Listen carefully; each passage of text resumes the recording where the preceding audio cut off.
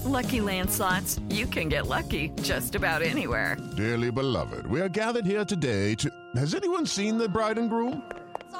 Sorry, we're here. We were getting lucky in the limo and we lost track of time. No, Lucky Land Casino, with cash prizes that add up quicker than a guest registry. In that case, I pronounce you lucky. Play for free at LuckyLandSlots.com. Daily bonuses are waiting. No purchase necessary. Void where prohibited by law. 18+. Terms and conditions apply. See website for details.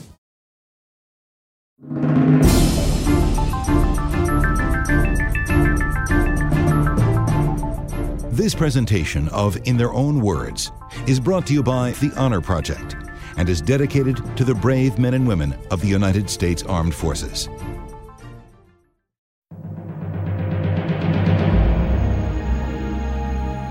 On April 2nd, 1972, Lieutenant Colonel Gene Hambleton's EB-66 aircraft was sent aloft on a mission to jam the radar of the North Vietnamese surface-to-air missile installations.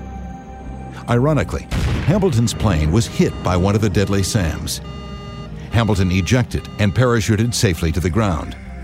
But a quick rescue attempt was foiled when searchers discovered that he had landed right in the middle of an enemy division. For 6 desperate days, the 53-year-old Air Force officer put his faith in the hands of the facts orbiting overhead. The mission that I went on that day was a follow-on mission. There was a big build-up up along the Ho Chi Minh Trail that they wanted to take care of right now, so we got a hurry-up call. And it was late in the afternoon, and the reason I was on the mission is because all of the rest of our crews were either flying or on R&R or crew rest. And so I had to get a crew together, and it's come to pass that, hell, I was the only navigator left. The rest of the crew actually was our squadron, most of our squadron staff. The head EWO and the admin officer, but it was a follow-on mission that was one of these, we need you right now.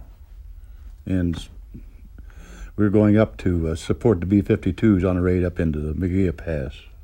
And in layman's terms, what in sort of that, you had a cell of B-52s, what was your job? How did you support those B-52s? Well, we're strictly an electronics airplane. That's all we had. We had no armament on board whatsoever. And our job was to go in there with the B-52s, and as soon as we crossed the Mekong River, turn on all of our equipment, which was supposed to jam everything on the ground. I mean, wipe out everything, which it did, normally. And that's what we were doing there, just protecting the B-52s electronically. In theory, your electronics were supposed to jam the missiles. How did it come that you found yourself facing repeated salvos of SAMs? Well, we in our airplane. Now, our airplane was not very big. It only weighed about 80,000 pounds, fully loaded. Quite maneuverable. We could do anything. We could get away from a SAM. And one of our missions was to go up there, the mission was to protect the B-52s, but was also to make sure that the Vietnamese knew we were there so they would shoot at us, because we could get rid of it, or get away from it. But this day that I was shot down, the guys pulled a sneaky on us. Our equipment that we had on board told us everything that missile was doing. And he's sitting there on the ground. They turn it on, and we had about a 3-inch scope right in front of us that would come on. As soon as they'd turn it on, we'd get an amber light. It would say low power, and it would stay amber until the guidance speed got up to operating speed. The light would go green, and it would stay there until they punched the button. As soon as they punched the button, we'd get a flashing red light that says launch, launch, launch, launch. Well, In my 63 missions, we probably dodged, I would say, probably 85 or 90 missiles. No problem. Because as soon as we got the flashing red light, we'd start to count 1,001, 2, 3, 4, 5, simply because we knew exactly how long it took that missile from ground zero to 31,000 feet, which is 10 seconds. And as soon as we hit 1,005, we'd go into our SAM, what we call our SAM brake, which is just taking the airplane, tilting it over and straight down. The missile couldn't pull as many G's as we could. The guidance system would tumble, and this day, we didn't get an amber light. We didn't get a green light. The first thing we got was the flashing red light. Well, what they had done, these sneaky little devils had put a new computer on the missile that we didn't know about, and they fired it just optically, got it halfway up there, hit a switch, upgraded the guidance system, and so as soon as we got the red light, we started to count 1,005, and as soon as we hit 5, the thing come right up our tailpipe, because it was halfway up there before we ever knew it, and that's the reason I got shot down. Actually, the only thing that I can remember is it was a hell of a noise, and I looked out the window, and it was a heck of a fire. And other than that, it was so quick. That's just about the size of it. Because the next thing I knew I was 400, 500, 600 feet above the airplane, hanging out in the air with, I didn't hang there very long because I'm a coward, and I opened my parachute probably at 28,000, 29,000 feet, which I wasn't supposed to do, but I'm a coward. I wanted to see if it would work. How narrow an escape was that ejection? I mean, how quickly thereafter did things go south for the... From the time it hit till the time I was out is just a blink of an eye. I mean, it happened so fast that you don't realize what's going on. I'm serious. I reached down and pulled both of my levers, and the next thing I knew, I was up there in the air all by myself, 500, 600 feet above the airplane. And what happened to the plane? Well, the first missile hit it, and it blew the left wing off, and I thought the rest of the crew would get out, but within another 2 or 3 seconds, they'd fired 2 missiles at us that day. And right after I got out, the second missile hit the airplane, and that was all. That's Katie bar the door. The aircraft commander, Wayne Boldy, he was alive when I went out of the airplane, because he gave me the signal to go, and as I was going out, he waved at me. And I was thinking, well, he'll be right beside me. But second missile hit it, and like I say, that was all. That's all she wrote. See, this was the 2nd of April, which was the second day of the big push. And none of our intelligence, and not even us, and we're sitting there and we can see what's going on the ground, but we didn't realize that they had gone that far south that quick. We didn't know that there were... Well, the intelligence people, after in my debriefing, they told me that there were 30,000 enemy troops within a 3-mile radius of me. Well, we didn't know that, so to answer your question, no, I didn't. I thought, because it was just about dark when I hit the ground, and I figured, well, I'll be there overnight, they'll pick me up in the morning, which is what they were planning on too, until they came in the next morning and found out how hot the area was. But no, I thought I'd be out of there the next morning. All I saw was a lot of people, and there was a lot of shooting going on. I don't know who was shooting at each other, but I didn't see very much because, again, the weather over there is very, very peculiar. And about between 3 and 4 o'clock in the afternoon, there's a fog bank that comes in off of the Tonkin Bay and covers the whole damn country. Well, that fog bank is only about 60 feet from the ground. So I only had 60 feet from the time I broke out until I hit the ground. So I really can't, I didn't see too much other than a lot of people. But you had a real sense that it was probably not what you were expecting to drop into. Oh, absolutely not. I wasn't expecting to drop into a rice paddy either, but I did. To put it bluntly, I was terrified. And I thought, well, forget it. With that many people around, I thought, there's just no way I'm going to get out of here. But, again, we're going to talk about our forward air controllers that are Sandys. They realized the situation, and they're right in there, and they're helping me. And they're keeping people away from me, if you know what I mean. And at the time that I was shot down, a lieutenant colonel was worth about 800 American dollars to the guy that picked you up, which is more money than they'll make in probably their whole lifetime. And they don't care whether you're dead or alive. And being that I was in Vietnamese country, I could see myself if they caught me, I wasn't going to be around very long. How does that feel to have an $800 bounty, or I should say a princely sum relatively? Well, I didn't think that was enough money, but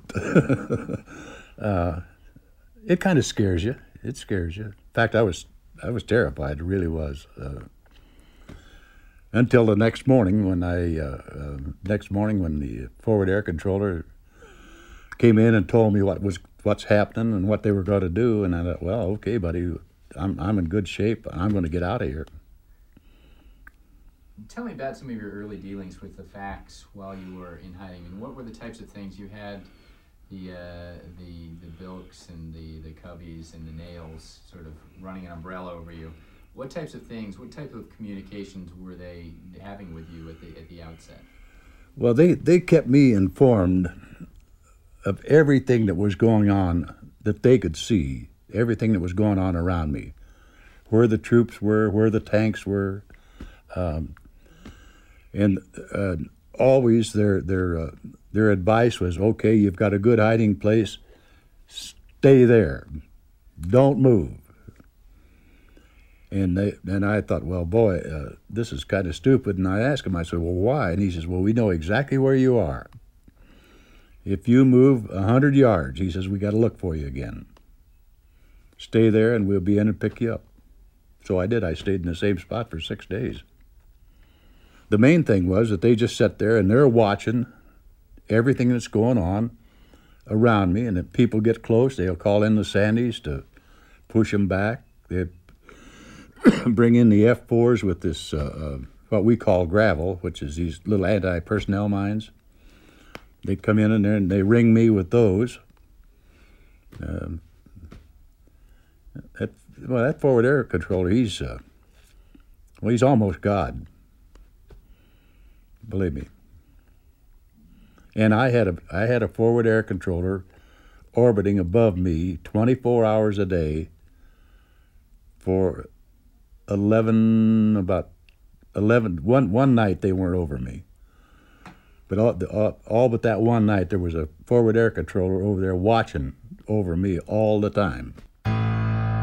Using a small handheld survival radio, Hambleton guided the friendly aviators to a possible rescue.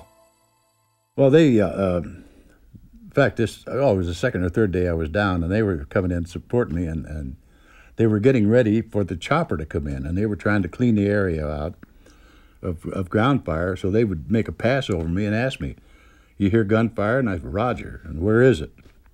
And what is it? And I says, well, it's about probably 200 or 300 yards right south of me, and it sounds to me like a 37 millimeter. And he says, okay, we'll take care of that.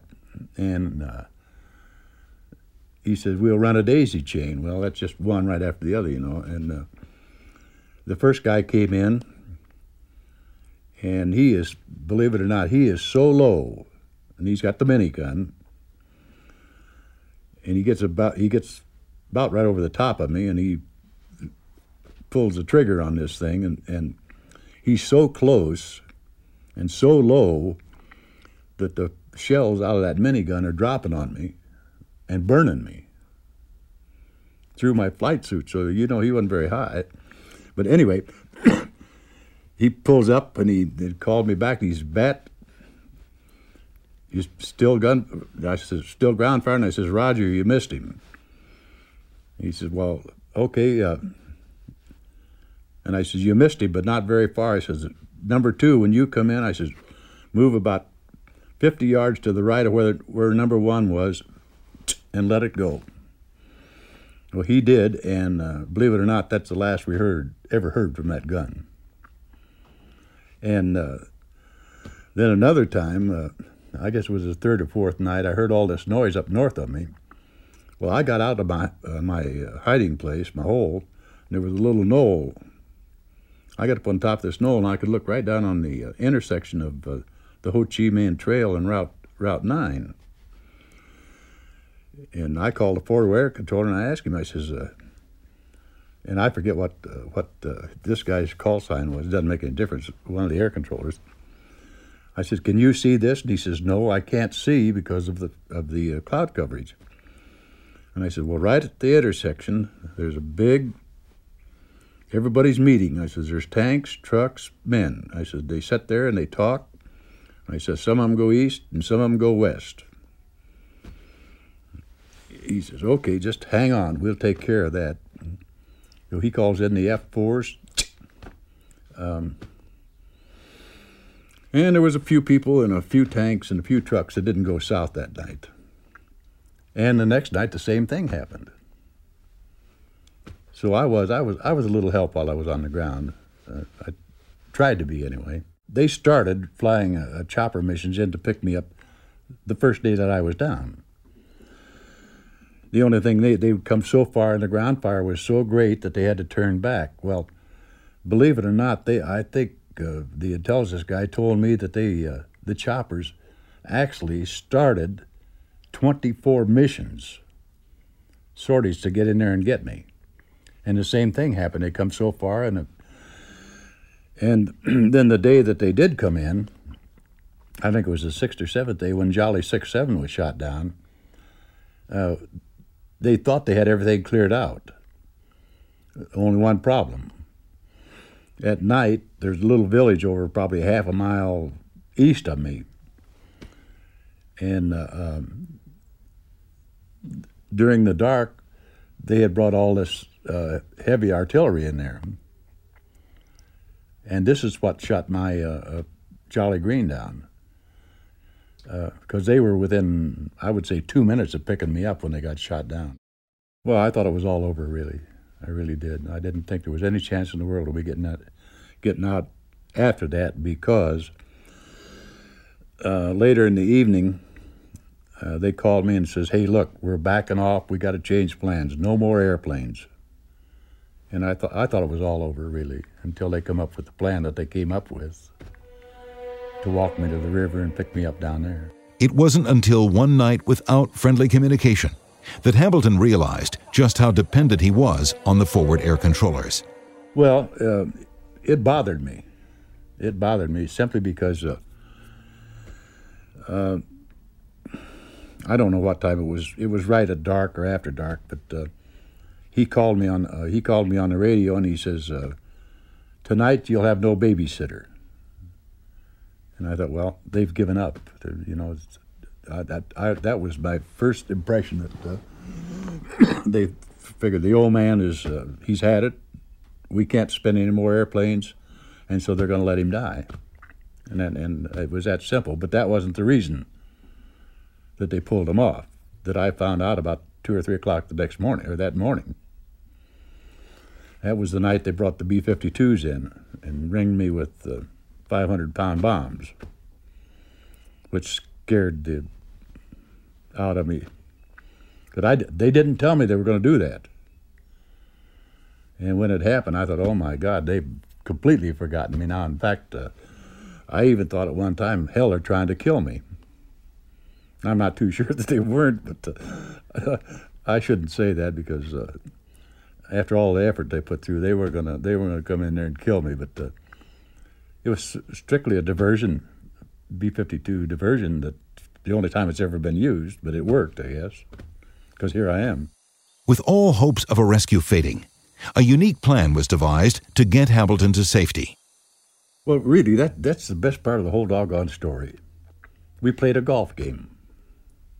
They came up and devised a golf game that would get me from where I was to the river, down the river, to a cement blockhouse that the French built way back.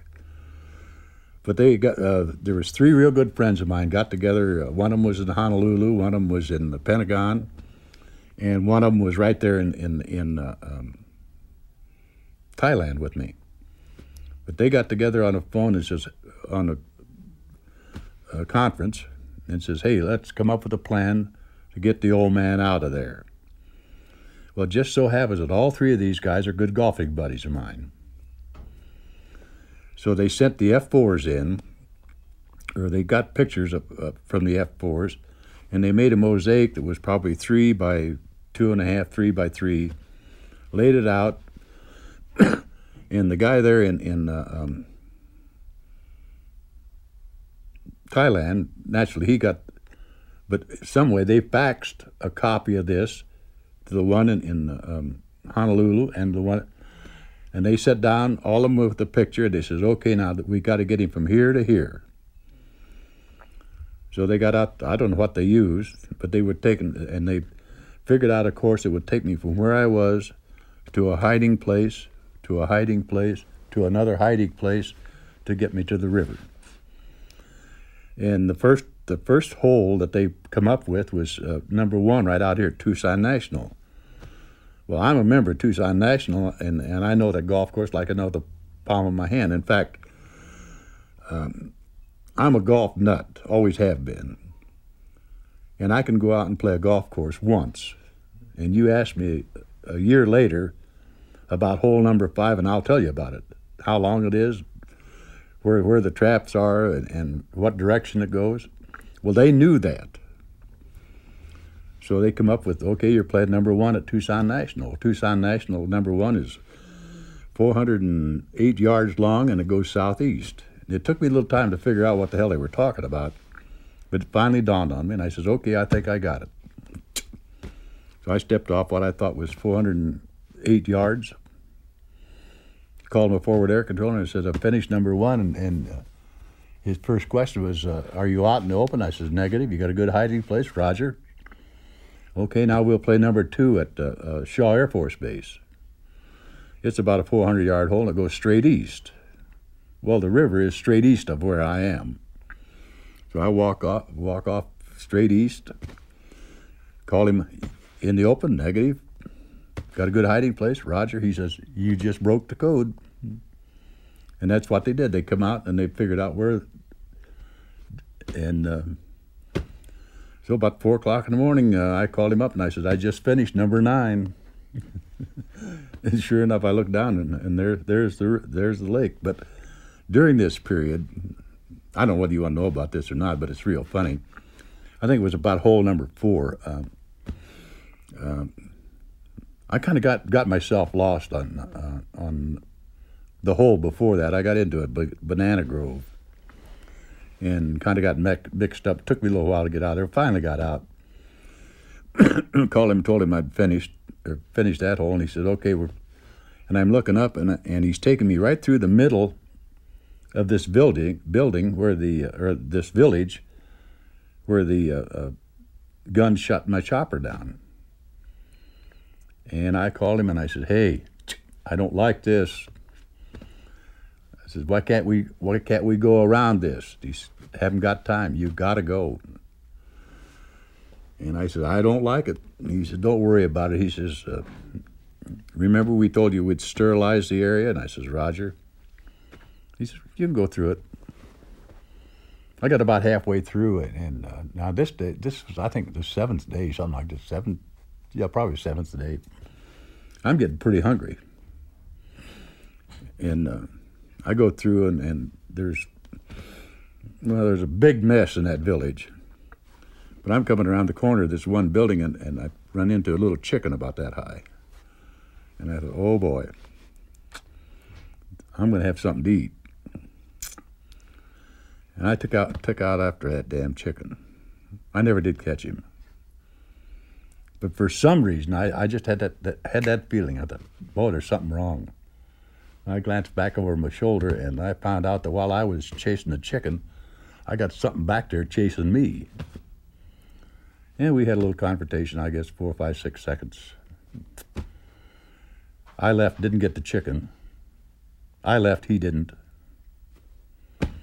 Then everything after just, then it was a milk run from there down to the river. I got down to the river, and got a little hiding place, and I was sitting there, and about 4 o'clock in the afternoon, the forward air controller, getting back to the whole start of this whole thing going to the river, I thought the forward air controller was high on cocaine or something, because his message to me was, we're going to play 18 holes of golf. We're taking you to the Swanee. You're going to make like Esther Williams.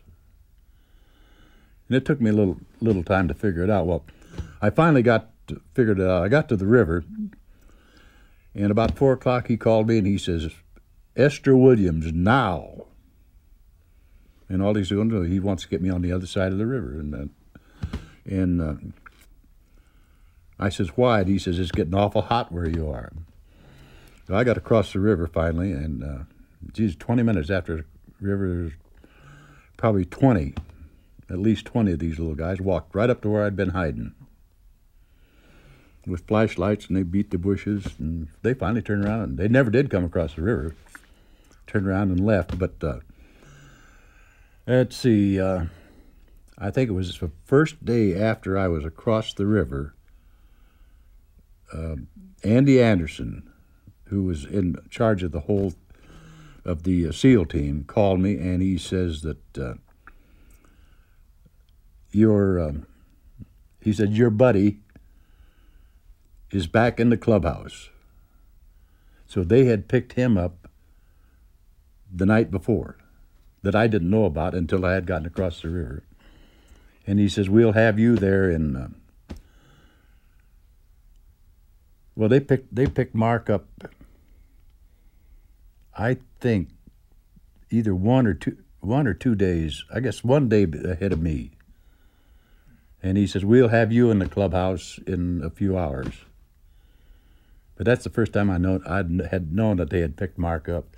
But they did the same thing with him they did with me. Now, what system they used, I don't know, but they walked him to the river. In fact, when Tom Norris, the SEAL team, when he picked me up, he told me that they had picked Tom up within 50 feet of where they picked me up. Shortly after I got across the river, and he says, now keep your feet wet, which means stay in the river, and move. And he says, don't be surprised at anything you see coming down the river. So I kept watching, and the third night, I looked around, and it was just about daylight, 4 o'clock in the morning, just becoming daylight. I looked around, and I saw this little sampan. And see, now I was in right close to the bank, and the trees overhanging, so I was this little sampan was doing the same thing. But he stuck his nose out, and the first thing I saw was that Vietnamese sitting in the front. And he's got a rifle, which I think is an AK-47, and I thought, well, hell, they found me now. And they kept paddling, and all I could think of was, well, here I is, boys, take me to your leader, And about that time, the whole sampan came out, and I saw the most beautiful thing I've ever seen in my life. And believe it or not, he looks pretty much like yourself. But I saw those two great big blue round eyes, and oh my God, Tom Norris. And so they kept paddling down, and they got right beside me. And I didn't say a word, nor had they said a word. I just sat there and flapped the water, and that thing stopped. And I heard Tom says, red. I says, white. He says, Colonel. I says, Roger. He says, get your butt in here and let's get the hell out of here. So they come over, threw me in the back of the sampan and covered me up with banana leaves, and down the river we go. Now, it was not a very short trip. It took us, I'd say 6 hours to go about 1.5 miles, maybe 2 miles. But we had a few problems going down there. But here's our old buddies again, the forward air controllers. The first time we Kiet sitting up there in the front, he says, "Stop." Why? He says, "Look." And the riverbanks, you know, are very steep. He says, "Look." So we looked up, and what is it? There's about 20 of those, 15 or 20 of these little guys sitting up there waiting for us. And Tom says, well, it was real peculiar, too, because when they picked me up, Tom's radio was dead. I mean, it had been hit with something. But I've got 2 radios. So I just unzipped my packet, and I threw one to Tom, and I said, "Here, try this one." Called the forward air controller. We told him what he needed, and he says, "Well, just hang on. We'll be there in a couple of minutes." And sure enough, in a couple of minutes, here come 2 F4s, and Kiet says, "Well, okay, we go now." Went down about another, I guess, hour or something like that. Stop. Here's 2 tanks. And they called forward air controller. He says, "Just hang on. We'll be right there." Well, I don't know. There was 2 or 3 F4s come in that time. And Kiet says, "Okay, we go now." And away we go. But that, again, boy, that forward air controller, he was, he's your eye in the sky, boy. He's sitting up there looking out after you to get everything done that you want done. We got down to this, what I said, they put me in this cement blockhouse, waiting for the medic chopper to come in and pick me up. And we got out of the sampan, and they were, there was bullets all around us. And I'm so weak by then, I can't run up. And there was a little Vietnamese, and I'll bet you he wasn't over 5'2", probably weigh 110 pounds. Reached down, took a hold of my leg and my arm, threw me up in the air, caught me on his shoulders, and ran up that cotton picking hill with me. Got me in the blockhouse, and they're taking my boots off and starting to massage my feet. And I'm looking around, and I thought, what in the world is going on? And I asked him, I says, "Tom, what have you got me into?" He said, "What do you mean?" I said, "Well, just look around you. Here's one guy with the VN hat on, another one what says Laos, another one says Cambodia." And I says, "Tom, what in the hell is going on?" And he says, "Colonel, don't you worry about it. They're getting paid more than you are." These guys what do you call them? They've left their country, and they're working for our government. To this day, Gene Hambleton is grateful to the forward air controllers. Hambleton's remarkable rescue became the basis for the feature motion picture entitled Bat 21. With Lucky Land Slots, you can get lucky just about anywhere. Dearly beloved, we are gathered here today to... Has anyone seen the bride and groom? Sorry, we're here. We were getting lucky in the limo and we lost track of time. No, Lucky Land Casino, with cash prizes that add up quicker than a guest registry. In that case, I pronounce you lucky. Play for free at LuckyLandSlots.com. Daily bonuses are waiting. No purchase necessary. Void where prohibited by law. 18+. Terms and conditions apply. See website for details. Thank God, here I am. I'm going home. I'm going to see my wife. I'm going to be able to finish my career. Thank you, all of you guys that helped get me out of here. And I've been all over the country making speeches, and that's one thing I make sure of. I don't care whether they're Marines, Navy, whatever they are. And I say thank you guys. I'm not talking about you personally. I'm talking about the units, and I make it a point to stress that because, well, you don't know how thankful I am that those guys are up there doing the job that they're trained to do just exactly like they were trained to do it. Well, this is really the first time that I have ever been I flew 43 missions in the Korean War, but we didn't have forward air controllers. that I knew of. But in a place like that, when you knew, and we go to, for a mission briefing, you know, they tell us forward air controllers will be such and such a place. And when you knew there was somebody up there, which is your eye in the sky, knowing and seeing what's going on the ground and relaying it to you when you're down there on the ground, it's a pretty damn comfortable feeling, I'll tell you. Comfortable feeling to know if something comes up, you're going to know about it, and you're going to know about it quick, and give you time to do something about it. But as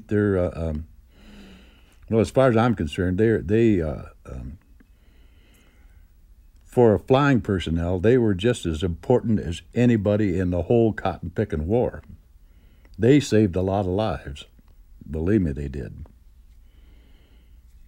Let me just even reverse that a little. I mean, had it not been for the facts, what would have been? Oh, I have no idea. If it hadn't been for the facts, I know I wouldn't be here. Because first of all, the way things were going, and as many people as I I wouldn't have known which way to go. Because I was in a pretty, it wasn't forest, but it was. It wasn't flat like Arizona, is what I'm trying to say. And you can't see very far, and you had no idea, because those guys kept themselves hid pretty well. And I would have no way of knowing which way to go to keep out of the way of a threat, or, I mean, it just I wouldn't have made it. I don't think there'd have been any way in the world.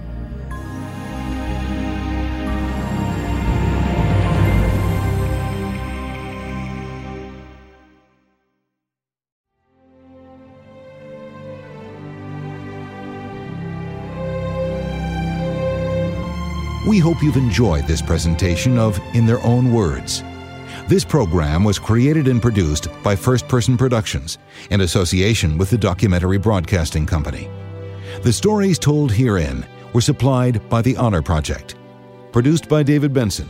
Content written and produced by Dave Barsky. Engineered by Greg Bartheld and Brian Donovan.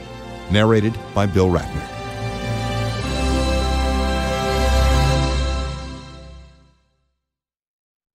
This production is copywritten by First Person Productions, Incorporated. Any unauthorized broadcast, public performance, or copying is a violation of applicable laws. Hello, it is Ryan, and I was on a flight the other day playing one of my favorite social spin slot games on ChumbaCasino.com. I looked over at the person sitting next to me, and you know what they were doing? They were also playing Chumba Casino. Coincidence? I think not. Everybody's loving having fun with it. Chumba Casino is home to hundreds of casino-style games that you can play for free anytime, anywhere, even at 30,000 feet. So sign up now at ChumbaCasino.com to claim your free welcome bonus. That's ChumbaCasino.com and live the Chumba life. No purchase necessary. VGW. Void where prohibited by law. See terms and conditions. 18+.